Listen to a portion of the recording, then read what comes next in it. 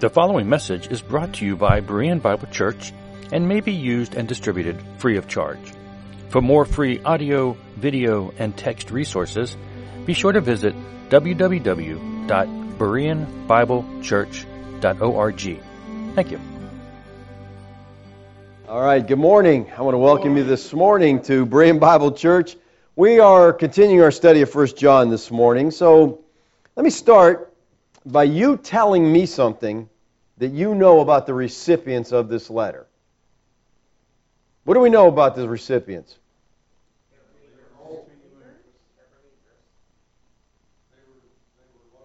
They were local? They were believers, okay? That's important, people. You've got to hang on to that. The intended audience are Christians. Unlike the fourth gospel that John wrote to bring people to faith in Christ, this epistle is written to those who already have trusted in Christ. He's instructing them on how to have fellowship with the Father and the Son. The purpose of this letter is fellowship. All right? We see that in 1 John 1:3.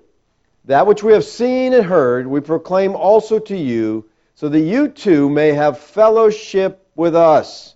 And indeed, our fellowship is with the Father and with His Son, Yeshua the Christ. Now, so that you too may have fellowship with us is what's called in the Greek a hina purpose clause. All right? This is the purpose, so you can have fellowship. The main theme of this epistle is fellowship with God. Now, we see from this letter that fellowship is not an automatic thing. You know, just because you're a Christian doesn't mean that you're walking in fellowship with the Lord. And that needs to be made clear because there are many people who feel it's just automatic. I'm a Christian, I'll just automatically be in fellowship. No, you won't. If you're not walking in the light, you're not going to be in fellowship. That's what he says in verse 7. If we walk in the light, maybe we will, maybe we won't. If we walk in the light as He is in the light, we have fellowship with one another, and the blood of Yeshua's Son cleanses us from all sin. So if we walk in the light, we have fellowship. Now, what does he mean by walking in the light? Well, walking in the light is living up to what God has shown us in His Word as His will. All right, He's given us the Word so we'll know how to live, and if we walk according to it, we'll be walking in the light. The Word is a light. It is a lamp to our feet, David said. It's walking in obedience to His Word. And believers, we cannot walk in the light if we are not confessing our sins. And that's what he says in verse 9. If we confess our sins, He's faithful and just to forgive us our sins and cleanse us from all unrighteousness. Now, we talked about the word confess here. It's the Greek word homologeo, which literally means to say the same thing. So confessing, therefore, means saying about your sins what God says about them. God says there's sin. Don't you try to make it be something else. All right? It's sin. Now, we looked at this a couple weeks ago, but if you do a comparison between verses 6 and 7 and verses 8 and 9, you'll see that they're talking about the same thing. He shows us that denying our sin is part of what it means to walk in darkness. And confessing our sin is what it means to walk in the light. Because we're in the light, we sin, we're going to confess that. We're going to admit that's wrong. All right? Now, John in this epistle is combating the erroneous teaching and practice of some heretical group. And we don't know for sure what that group is. We know some of their teachings by what he's combating here, but he has introduced three sets of claims made by the opponents. Each of these three false claims in verse 6, 8, and 10 is a denial of the truth that immediately precedes it in verse 5, 7, and 9. So they said, the opponents would say, we have fellowship with God, but John says, not while you're walking in darkness, you don't. You're lying. You're not practicing the truth. And those who experience true fellowship with God, they walk in the light as He is light. Now the heretics were saying that they had no sin and they had not sinned. And John says, you're deceiving yourself. And worse, you're making God a liar. All right? Now in verse 10 contains the last of the three if we say clauses. And we should have done verse 10 several weeks ago, but I just didn't have enough time. All right, so we're going to tack it on with chapter 2, and it kind of fits in here anyway, because he's continuing, this thought continues to verse 2 of chapter 2, all right? All right, these third-class conditions here are the only way we identify the assertions of the false teachers. These if we say clauses, that's how we know he's dealing with the false teachers. And they appear to be incipient Gnostics, all right? And verse 10 says, if we say we have not sinned, we make him a liar, and his word is not in us. So the heretic's third claim was, we haven't sinned. And this is really the most serious, as it puts God's revelation of sin aside, and it really makes man the authority for what's sin and what's not. You decide what's right and wrong. You just say, well, that's not sin. If we say, this is another third-class conditional sentence. Here it is not the guilt resulting from sin that's being denied, but a denial of the actual acts of sin. See, the opponents had apparently developed a version of perfectionism by which they were able to deny that they could be convicted of sin. So it must refer to sins committed after a person has professed to be a Christian. They're not saying here, I've never sinned in my whole life. No, they're saying, once I became a Christian, guess what? I got to this place, I don't sin anymore. You know people like that, right? That are sinless? Colin Krause, in his commentary, writes this. This probably does not mean they claimed absolutely to have never sinned. More likely, it means that they claim to have sinned, not sinned, since they came to know God and experienced the anointing. Now, these docetics, these people he is writing against, they were guilty of antinomianism. Now that word just simply means anti-law. They believed that the spirit was pure, the only pure thing. The flesh really didn't matter because the flesh was corrupt and it was going to be burned up by God someday in judgment. So they just thought, we'll just use the flesh in every way we want. You don't need to obey the law in the physical sense. Because the flesh is evil, so just let it do what it wants. It really doesn't touch who we are, our spirit. So they're committing all sorts of sins while saying, it's not sin. We don't sin. And in doing so, the Bible says, they are making him a liar. Making God a liar. Because the person who will not acknowledge as sin, whatever God calls sin, is calling God a liar. And we got all kinds of people doing that today. That's not sin. You know, whatever it be. You know, same-sex marriage. Well, that's not sin. Abortion, that's not sin. Listen, if God says it is, it is. And He does say it is. And we have to line up with Him. But people have always, you know, it's not just the Gnostics He's fighting that, you know, hold different views or want to say that's not sin. We got people today within the preterist movement that say, well, since AD 70, the law was done away, and since there's no law, there's no sin. And they're calling God a liar because we are under the law of Christ. Christ taught us, here's how I want you to live. Here's the principles for life. You are to love one another. And when we fail to do that, we're sinning.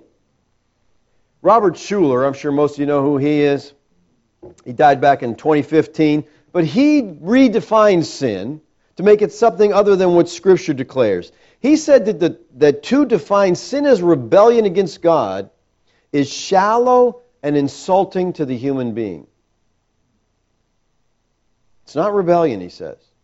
In saying this, he's making God a liar. All right? Because God says that sin is rebellion. Look at 1 Samuel 15, 22 and 23. And Samuel says, has Yahweh as great delight in burnt offerings and sacrifices as in obeying the voice of Yahweh? Behold, to obey is better than sacrifice, and to listen than the fat of rams. For rebellion is as the sin of divination, and presumption is iniquity and idolatry. So Schuller is wrong. Sin is rebellion against God because God said, here's what I want you to do, don't do, and here's what I want you not to do, just like in Adam and Eve. Eat any tree you want. Eat anything in this garden except. And they did. And that was rebellion against God. You know, God told Saul to wipe out the Amalekites. Wipe them out. And Saul had a better plan. Okay?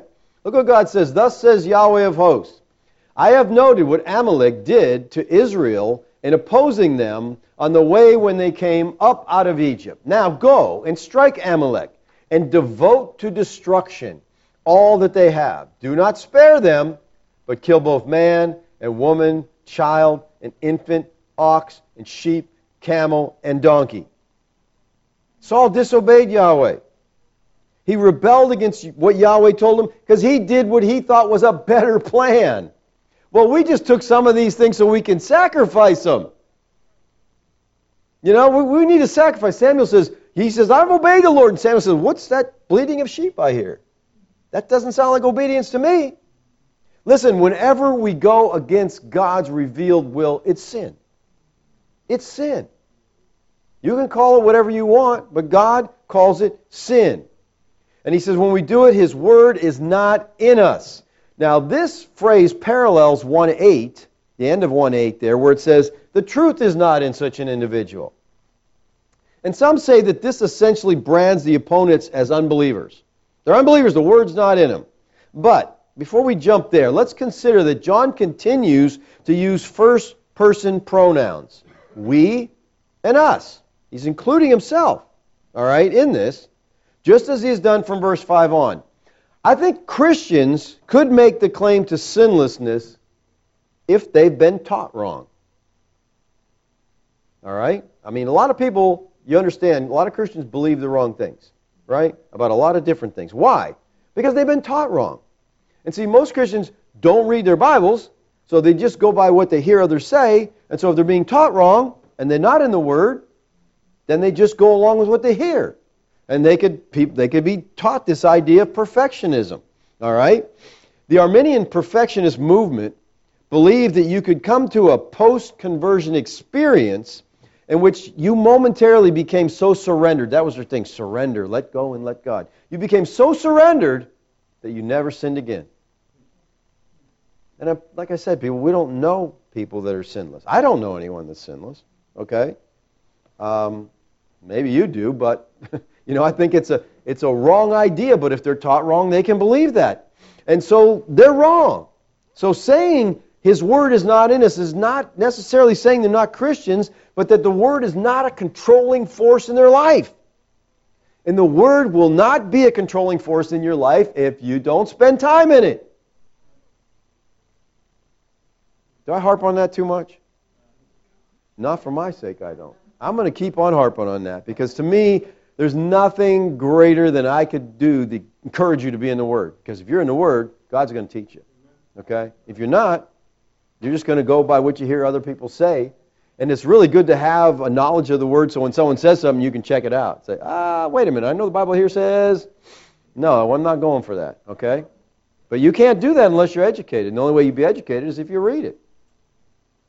And, you know, it'd be nice if you just did away with all your excuses as to why you're not reading, because none of them are any good, you know. I mean, if you love God and you believe God saved you, then let's show Him, I want to know you, Lord. I want to have a relationship with you through your Word. Okay. Quit preaching. Let me get back to teaching here, all right?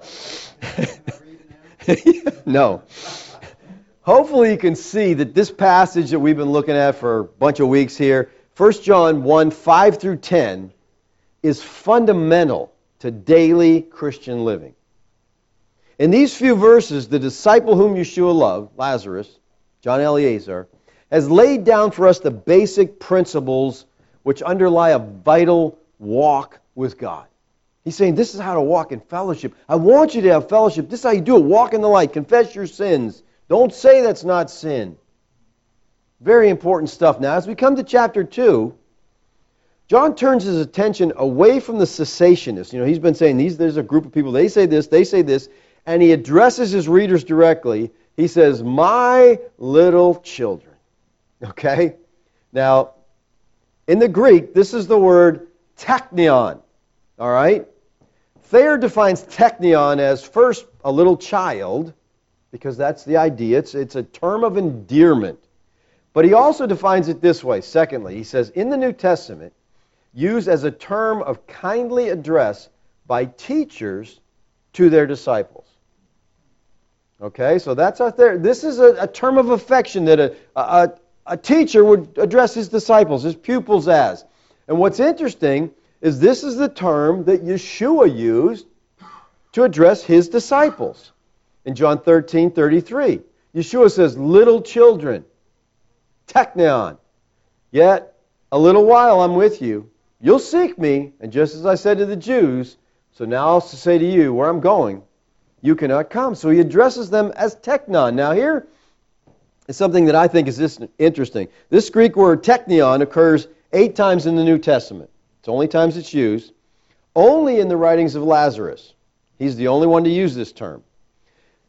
The affectionate reference occurs once in John, and that's here in John 13:33, and 7 times in 1 John. I don't think that's an accident. 7 times. Number of perfection, number of completion, number of totality. 7 times. I see John here as following Yeshua's lead. He was there. He heard Yeshua call them the little teknion, the little children. And so he uses that term now. And listen, I think this reinforces my view that 1 John is written to believers. All right? Look what he says in 2:12. I am writing to you, teknion, because your sins are forgiven. That's Christians, okay? That's who he's writing to. He's writing to his disciples. So John is writing this epistle to the teknion of Yahweh. Now notice what he says is the purpose of his writing. My little children, I'm writing these things to you so that you may not sin. Now up to this point in the letter, John has consistently used the first person plural in self-designations. Now he adopts the first person singular as he addresses his readers directly. I am writing these things to you. And the purpose of writing is this: don't sin. Does that make sense? What's the purpose of this book? What's the purpose of the book? What did we say earlier? Fellowship. How do you destroy fellowship? Sin. So don't sin. So guess what? You can have fellowship with the Father. You can remain in that fellowship. The implication is that John believes his letter can help keep them from sinning. He says, if you understand these things, these will help you, because that's why I'm writing. He says, I'm writing these things. I would say that these things refers to the message that God is holy in 1:5, and to the importance of walking in the light and not in the darkness in 6 through 10. I'm writing these things. We serve a holy God. You need to walk in the light.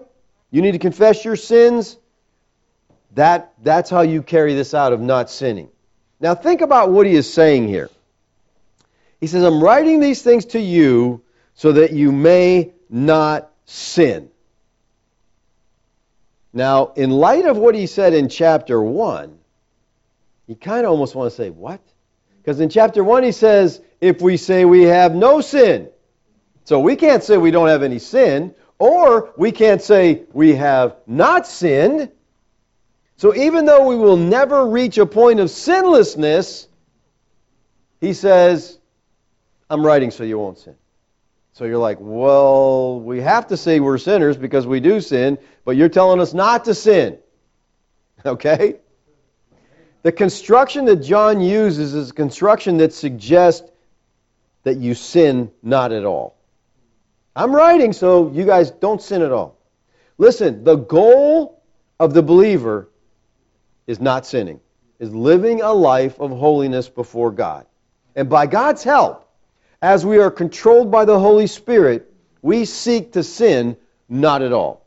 You can't do this in your own strength, but if you walk in the Spirit, if you're controlled by the Spirit and allow Him to direct and guide your life, we can do this. We can make progress of not sinning, but that is our goal, and we have to keep that before our eyes all the time. Our goal as a Christian is not to sin just a little bit, it's not to sin at all. Okay? You know, I'm writing so that you may not sin. Wow, that would be discouraging if you stopped there. You know, because I'd be like, oh man, not doing so good. But he goes on and he says, but if anyone does sin, oh, you know us so well. All right, this is a third-class conditional sentence which speaks of potential action. I'm writing so you won't, but maybe you will, maybe you won't. But if anyone does sin, you might not. We have an advocate with the Father, Yeshua Christ the righteous. You know, I am really glad that he said that. I know the damage that sin brings to a life. I mean, we talked about this a couple weeks ago with the life of David. I'm so familiar with the life of David, and all the pain that he went through, and I constantly can hear him crying out, Absalom, Absalom! The pain he suffered, he brought on himself. Sin is damaging. I know that. I know that sin hurts my fellowship with the Father. I'm well aware of that. I know that we are called not to sin. I know that. And yet, at times I sin. I do. So what happens when we sin? What happens when we do? He says, we have an advocate with the Father, Yeshua Christ the righteous. We have here is a present active indicative which refers to Yeshua's ongoing intercession as our heavenly advocate. Okay? So he says, we have an advocate. This is from the Greek word parakletos. It's often transliterated paraclete. The word parakletos can have various meanings. It can mean an advocate, an intercessor, a counselor, a protector, supporter.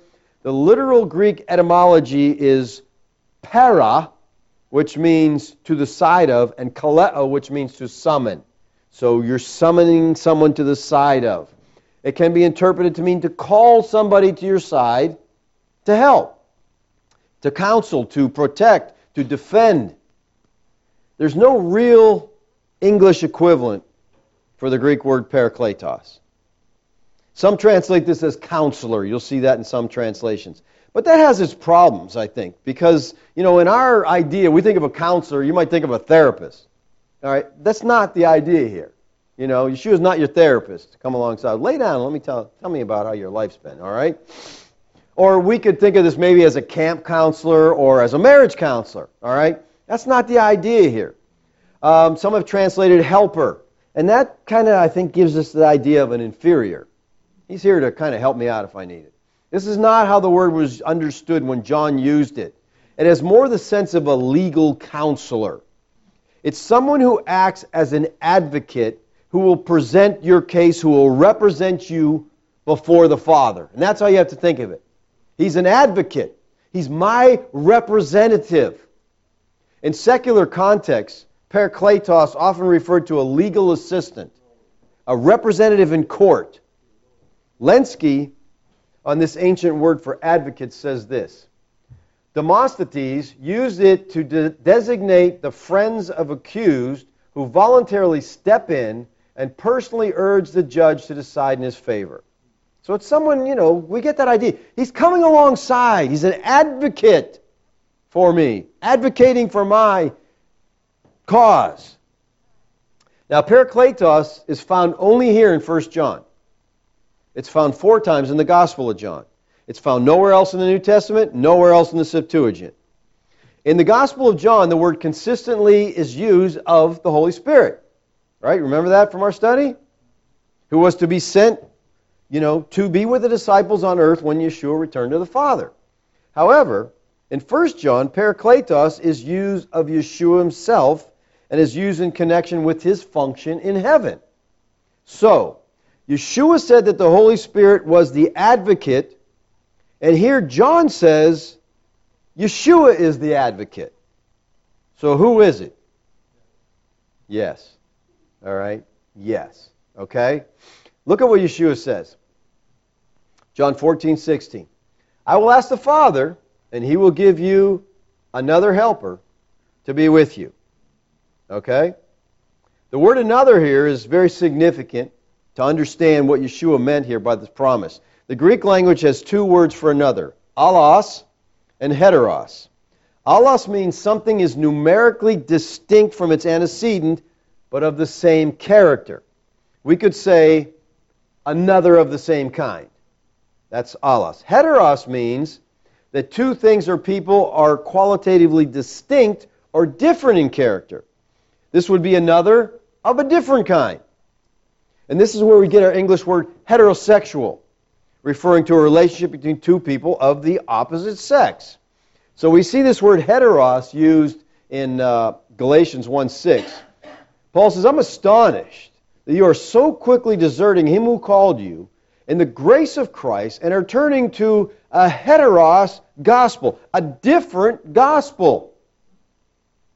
But the word Yeshua uses in 14:6 means another of the same kind. Allos Parakletos. Another paraclete of the same kind. All right? And that's really clear when you look at 1 John 2, where he says, I'm going to send you another Parakletos. Now he says, I'm the Parakletos. So, since Yeshua is Yahweh, we've established that firmly through the study of John, He's equal to Yahweh the Father. And since the Holy Spirit is another just like Yeshua, what's that tell us about the Holy Spirit? He's Yahweh. Okay? He is Yahweh. The New Testament teaches that the Holy Spirit is not an impersonal force. He is a divine person. And Yeshua said, I'm going to send you another exactly like me. Another member of the Trinity. All right? So in 1 John, Parakletos is used of Yeshua and is used in connection with this function in heaven. Now, so he says, listen, I don't want you to sin, okay? I write to you that you sin not. But if you sin, we have an advocate with the Father. We got somebody in heaven with the Father pleading our case. So when you do sin, how do you view Yeshua when you fall into sin? How do you think of Him? Do you think of Him with a great big stick ready to beat the snot out of you because you messed up? John says He is our Parakletos, our representative before the Father. See, the concept of Yeshua's intercession on our behalf is taught throughout the Scripture. He's for us. All right? He is for us. Look at Romans 8:34. Who is to condemn? Christ Yeshua is the one who died. All right? But who's going to condemn you? Christ died to pay for our sin debt. More than that, who was raised, who's at the right hand of God, who indeed is interceding for us. All right? He's interceding on our behalf. He goes to the Father, that's covered. What they just did, that's covered. I took care of that. All right? I got that. Look at Hebrews 7:25. Consequently, He is able to save to the uttermost those who draw near to God through Him, since He always lives to make intercession for them. Yeshua, our advocate, is not to be thought of as pleading our cause in the presence of a reluctant God, but as a throned king-priest asking what He will from the Father, who always grants His requests. As our advocate, Yeshua comes alongside at the very moment of our falling. And He doesn't hit us, He doesn't knock us down again, He doesn't try to keep us down. He comes to help us in our time of need. He doesn't condemn us. There's nothing for Him to condemn us for, because we stand righteous in His presence. He calls Him Yeshua, Christ, the righteous. Righteous here is dikaios. Found 4 times in this letter. And in each case, the term is related to righteous behavior.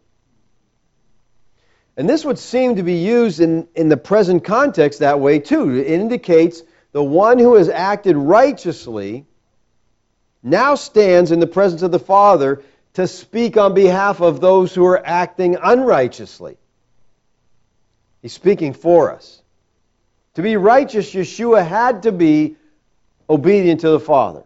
A lamb, unblemished and spotless. Peter puts it this way, knowing that you were ransomed from the futile ways inherited from your forefathers, not with perishable things such as silver and gold, but with the precious blood of Christ, like that of a lamb without blemish or spot. That Passover lamb had to be perfect.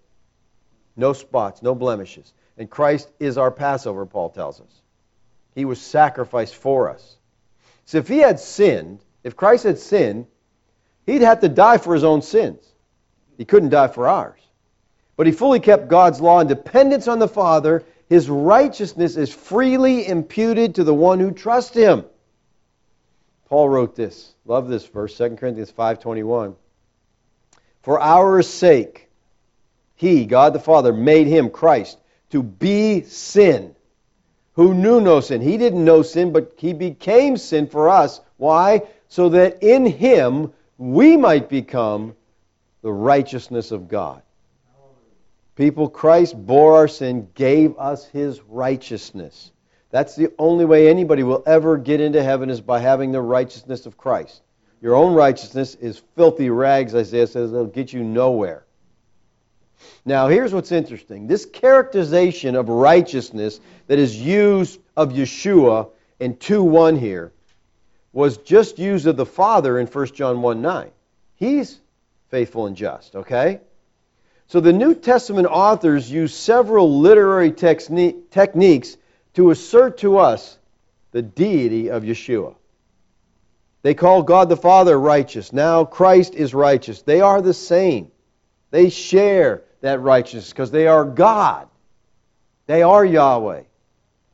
Father, Son, and Spirit. So John returns for a third time to question about the forgiveness of sins. He said in verse 7, the blood of Yeshua, Son, cleanses us from all sin. Okay? We confess our sins, He cleanses. In verse 9, He says He forgives us our sins. Okay? And now He says, but if anyone does sin, we have an advocate with the Father, Yeshua, Christ, the righteous. So not only is Christ our righteous advocate in heaven, but He says He is the propitiation for our sins. And not for ours only, but also for the sins of the whole world. He is the propitiation for our sins. Now, some of the older commentators used to render this intensive pronoun here, He and He alone, because there's an emphasis upon it. He and He alone is the propitiation for our sins. In other words, there's nothing else you can do. There's nowhere else you can go. No one else who can make you right before the Father. He and He alone is our propitiation. Now let's talk about that for a second. Propitiation. Can you give me a definition of that word?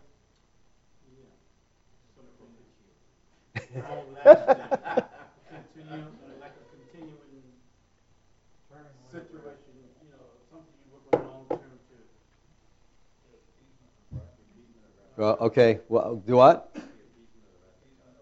The appeasement of the wrath of God. Okay, that's close. Propitiation is one of those theological words that you probably don't hear too often in everyday conversation.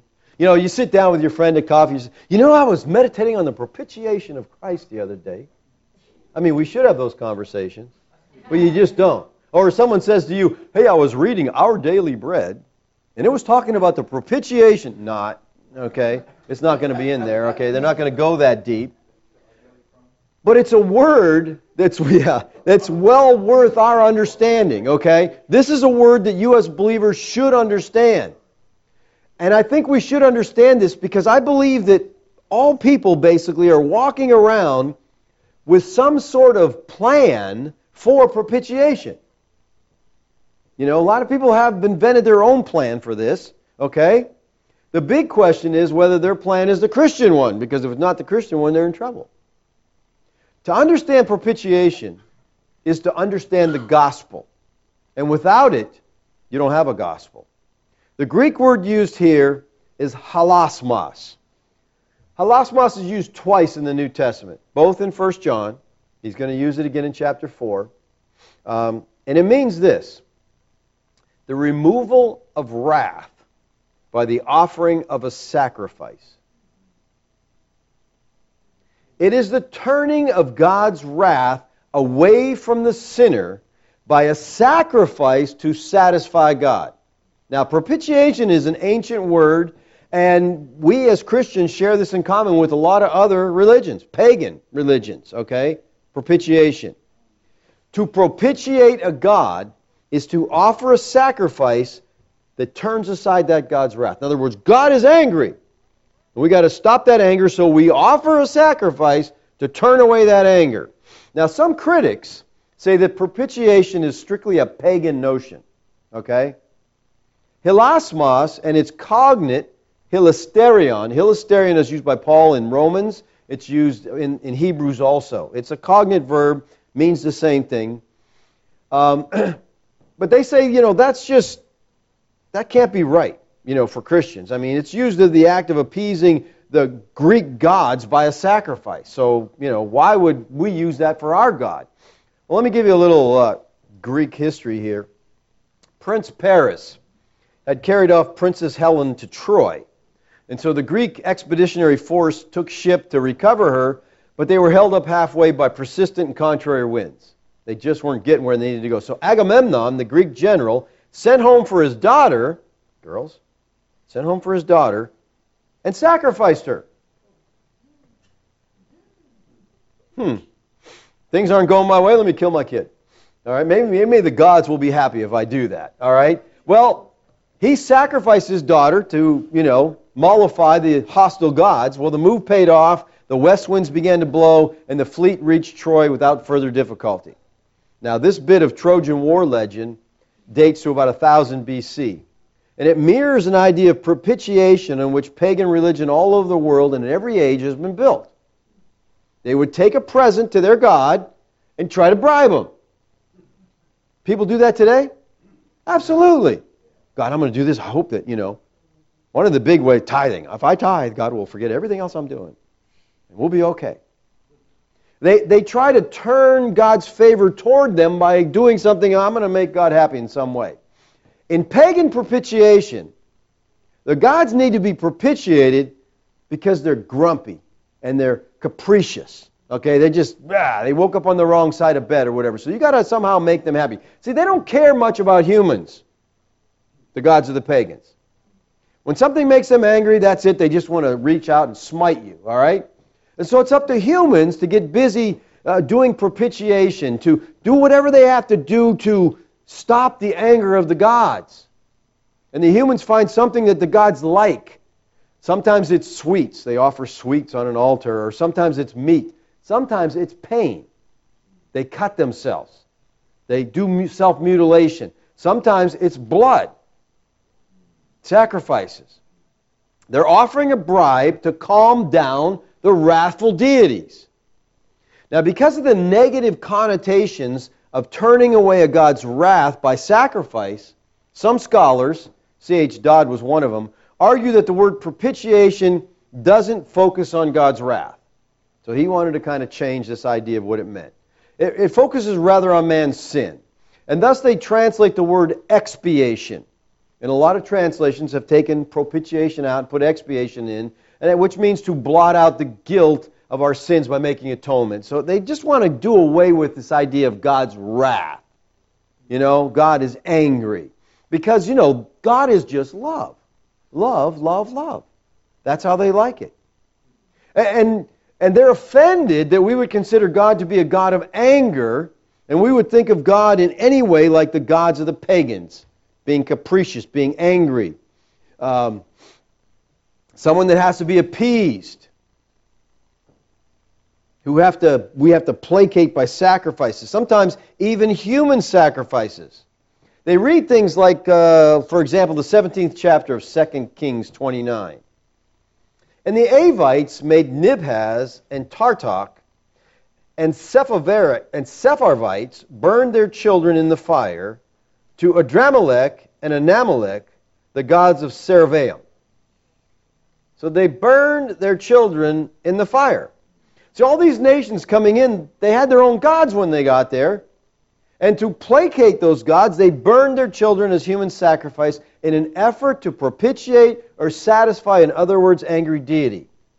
And there are many who read that and they say, you're not going to make the God of the Bible like that. He's not like that. You're not going to make him the kind of God whose anger has to be appeased by a sacrifice. But see, that's what propitiation means. That's exactly what it means. The alleviation of wrath, we're going to stop wrath, by offering a sacrifice. Let me just throw this in here. There are certain scholars, not a whole lot, few thankfully, that believe that the Bible teaches that Yahweh demanded human sacrifice. Okay? I mean, there's books written from a scholarly perspective. There's peer-reviewed papers out there that say, Yahweh in the early days of Israel demanded human sacrifice. And they would use verses like Exodus 13, 1 and 2. Yahweh said to Moses, consecrate to me the firstborn. Whatever is the first to open the womb among the people of Israel, both of man and a beast, is mine. And they argue that this is calling for human sacrifice. Okay? That Yahweh, back in the early days of Israel, see, they say this changed with the reformation of Josiah. You know, Josiah changed this. He did away with this, the adultery and a lot of these practices, so he did away with it. But in the early days, they say that Yahweh demanded human sacrifice. Now, my personal opinion, this is absolute nonsense, okay, for more reasons than I have time to even explain here right now. But let me ask you this. This is chapter 13 of Exodus, right? And they're saying the Lord's calling for human sacrifice, right? The sacrifice of the firstborn. What happens in chapter 12? What's chapter 12 of Exodus about? No. The Passover. What was the provision of the Passover for? To keep the death angel from killing the firstborn. So, okay, Passover, God gives you a rite of Passover so you can save your firstborn. And then in chapter 13 he says, now in light of the fact that you've saved your firstborn, now let's kill him. It's absolutely ridiculous. Okay? And verses 6 through 11 of this chapter give provision, you know, if you don't want to sacrifice your donkey, here's a provision to do so.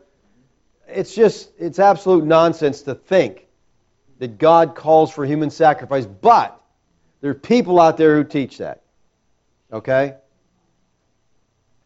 Yahweh condemned human sacrifice. The prophets railed against human sacrifice. Listen, Israel did sacrifice human sacrifices, but it was in disobedience to God.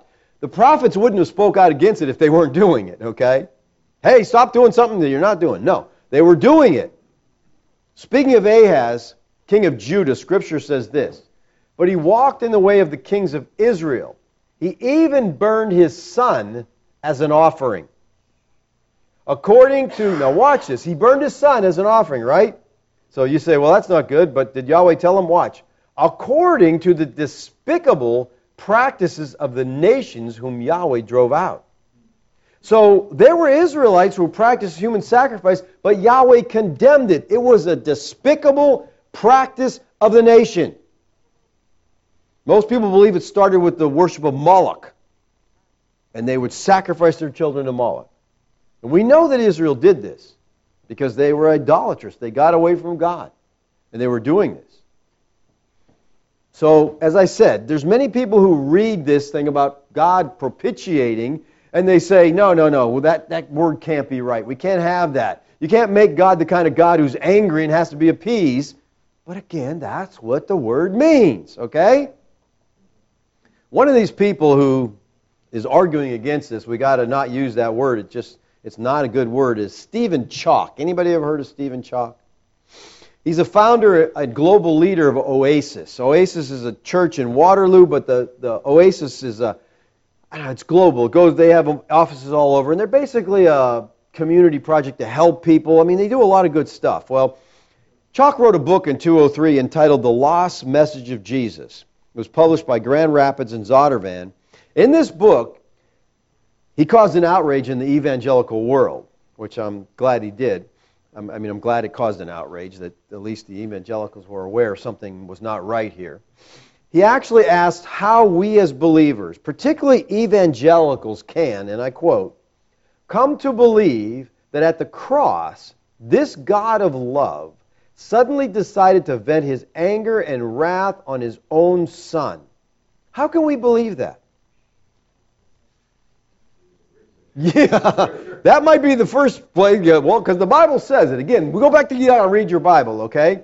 See, he believes that God should only be displayed as a God of love, not a God of anger. And he considers it to be mockery to say that Jesus taught that God could punish him.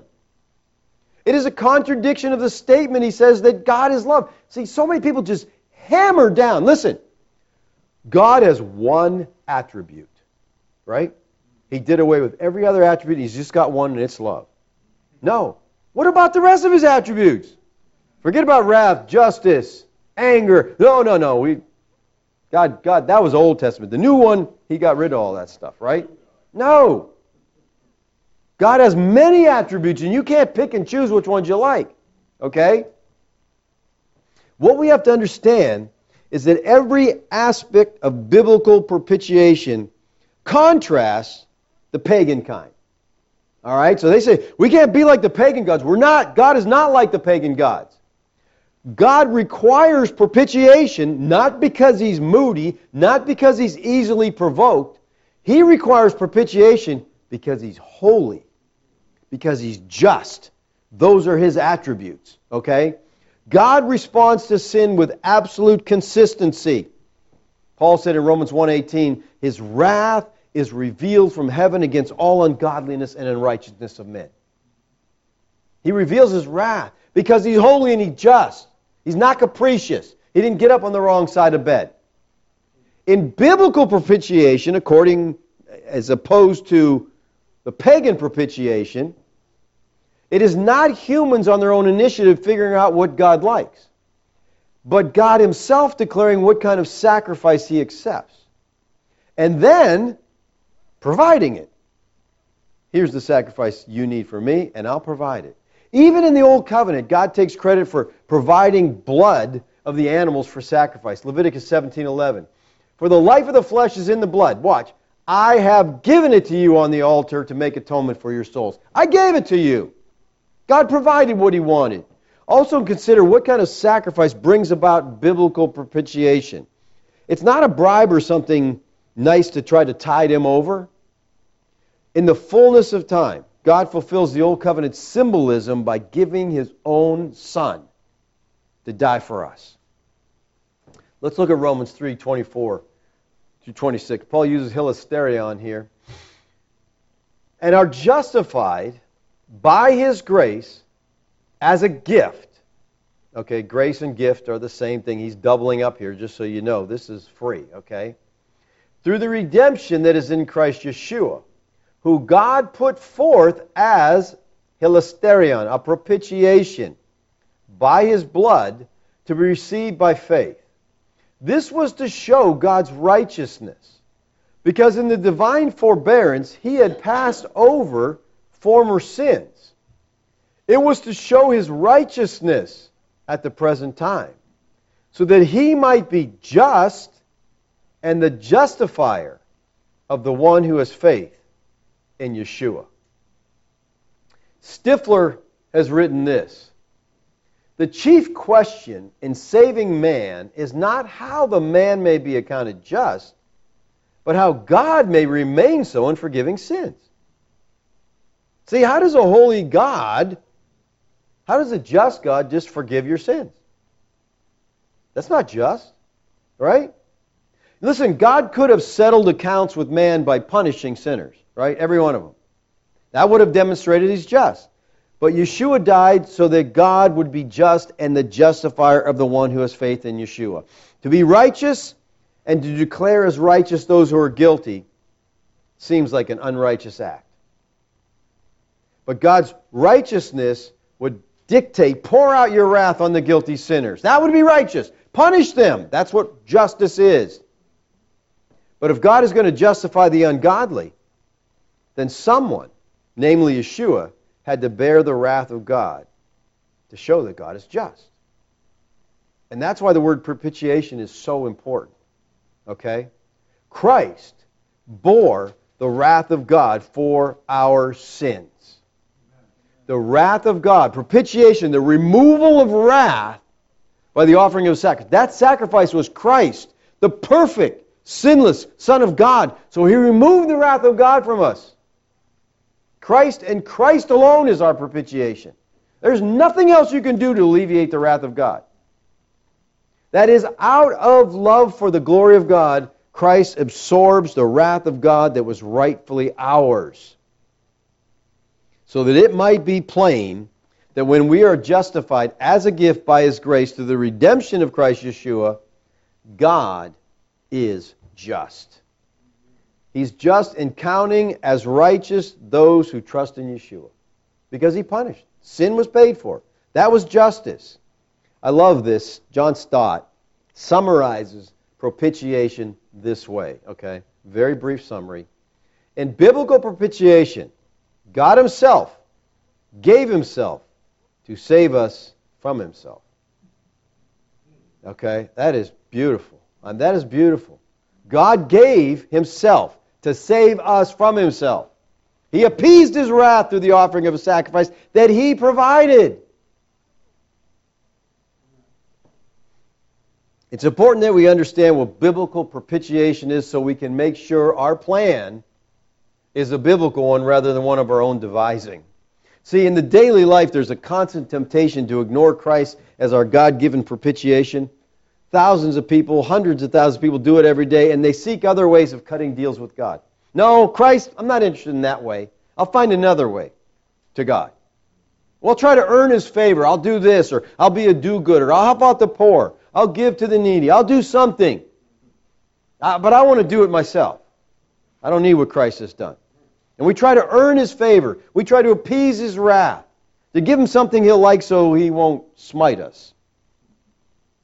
And maybe He'll even reward us with some kind of blessing.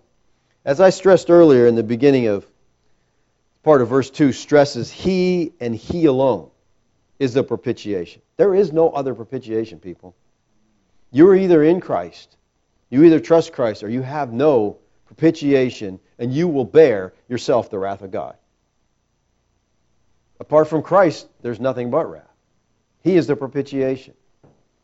And then he says this, and not for our sins only, but also for the sins of the whole world. And the universalists are standing and cheering. Yay! Christ propitiates the sin of the whole world. See, we told you, everybody's going to be saved. No. All right, this is not speaking of universalism here, okay? Not at all. Does it mean that, people will take it that way? They'll take this and say, see, He's a propitiation for everybody's sin, everybody's saved, everybody's going to heaven, nobody's dying. Nobody really needs the gospel then, right? Everybody's okay. Nobody needs to believe, but yet the Bible says that's the only way you'll get in is by believing. That's right. Everybody's a sheep. No one's a goat.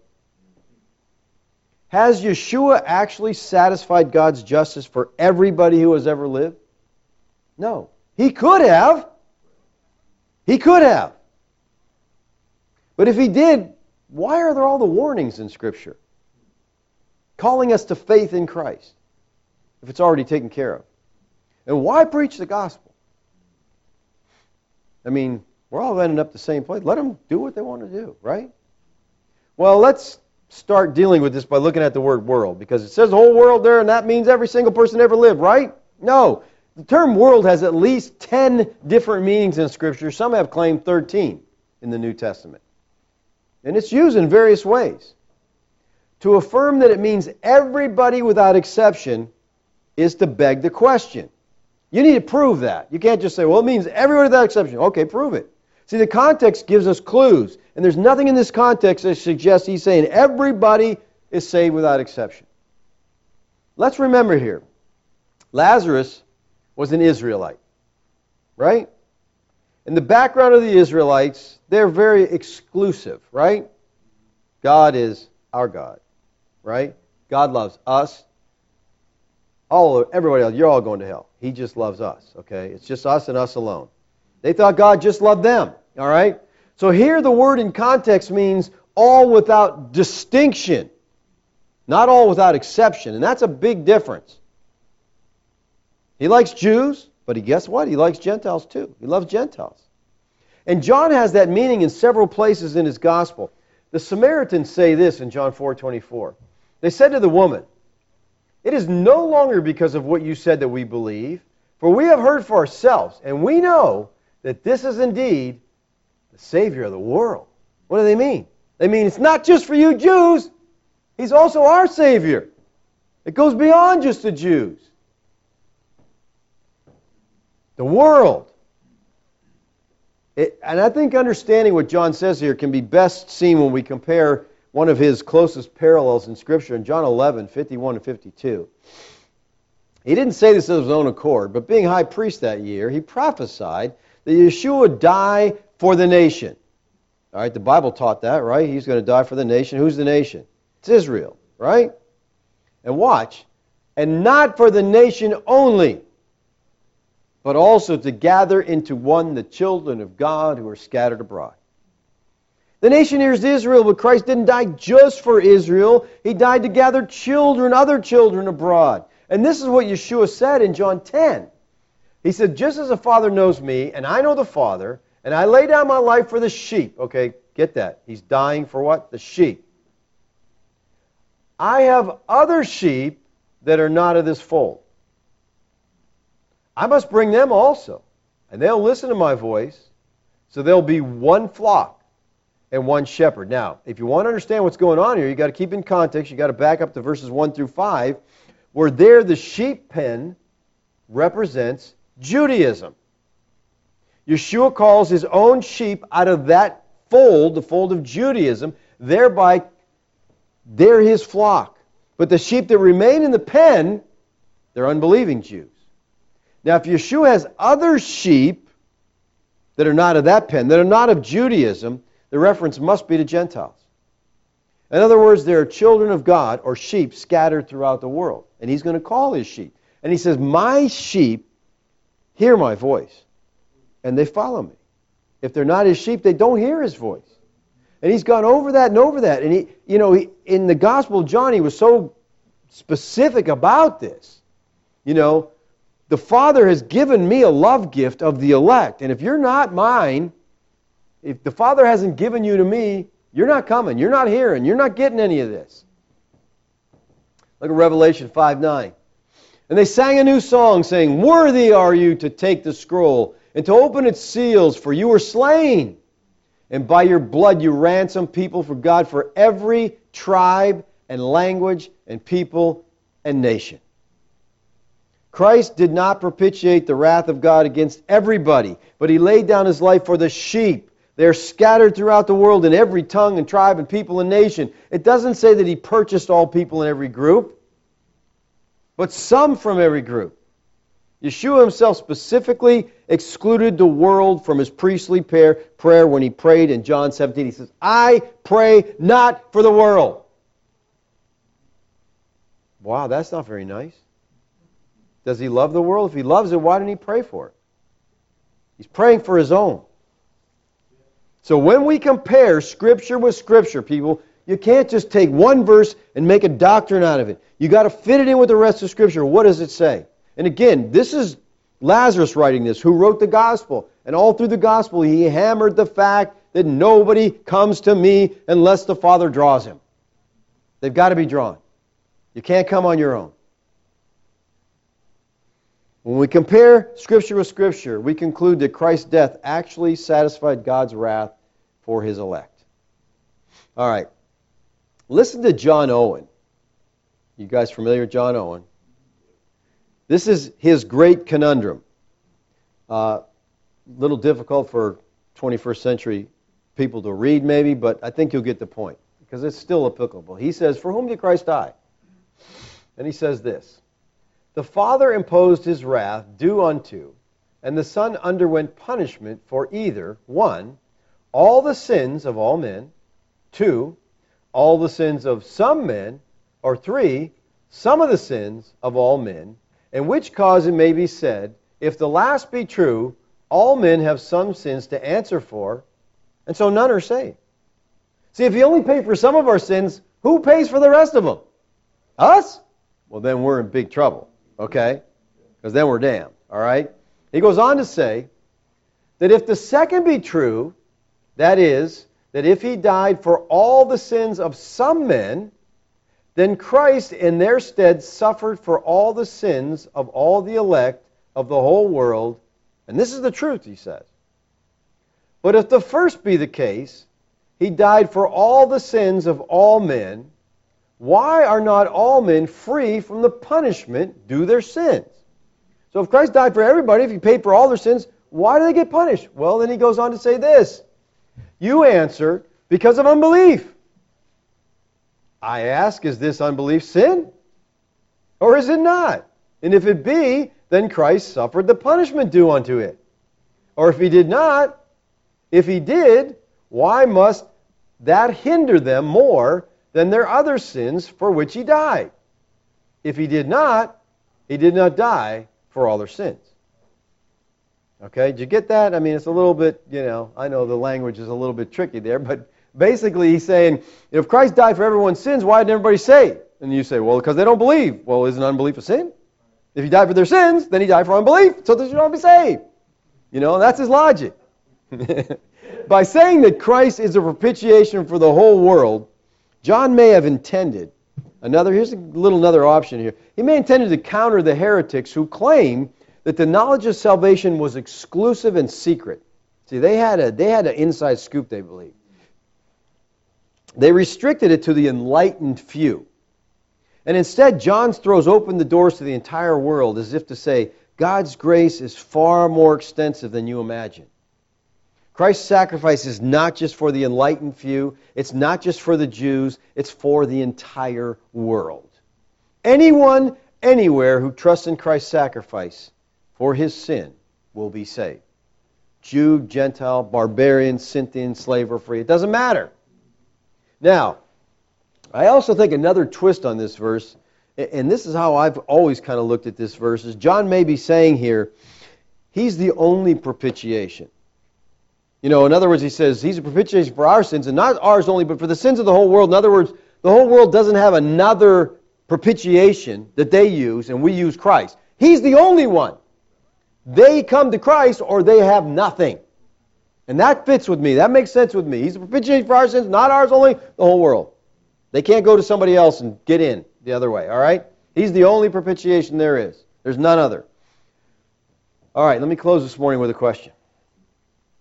How can we, who are sinners in thought, in word, in deed, possibly have fellowship with a God who is light, a holy God?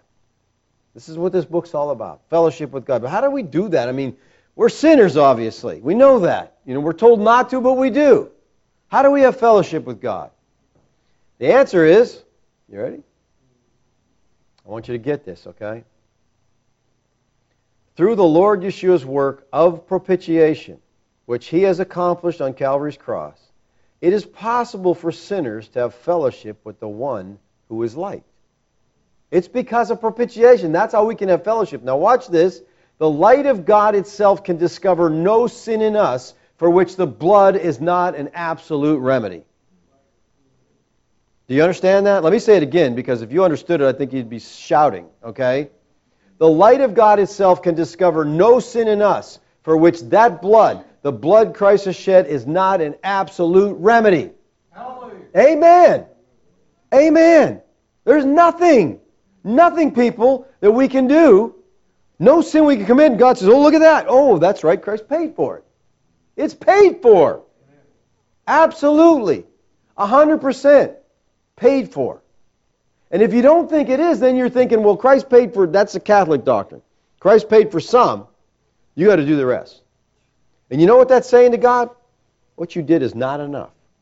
You put your son to death for us. It just wasn't quite enough. We need to help you out. Human righteousness is what it is. Self-centeredness. It's sickening.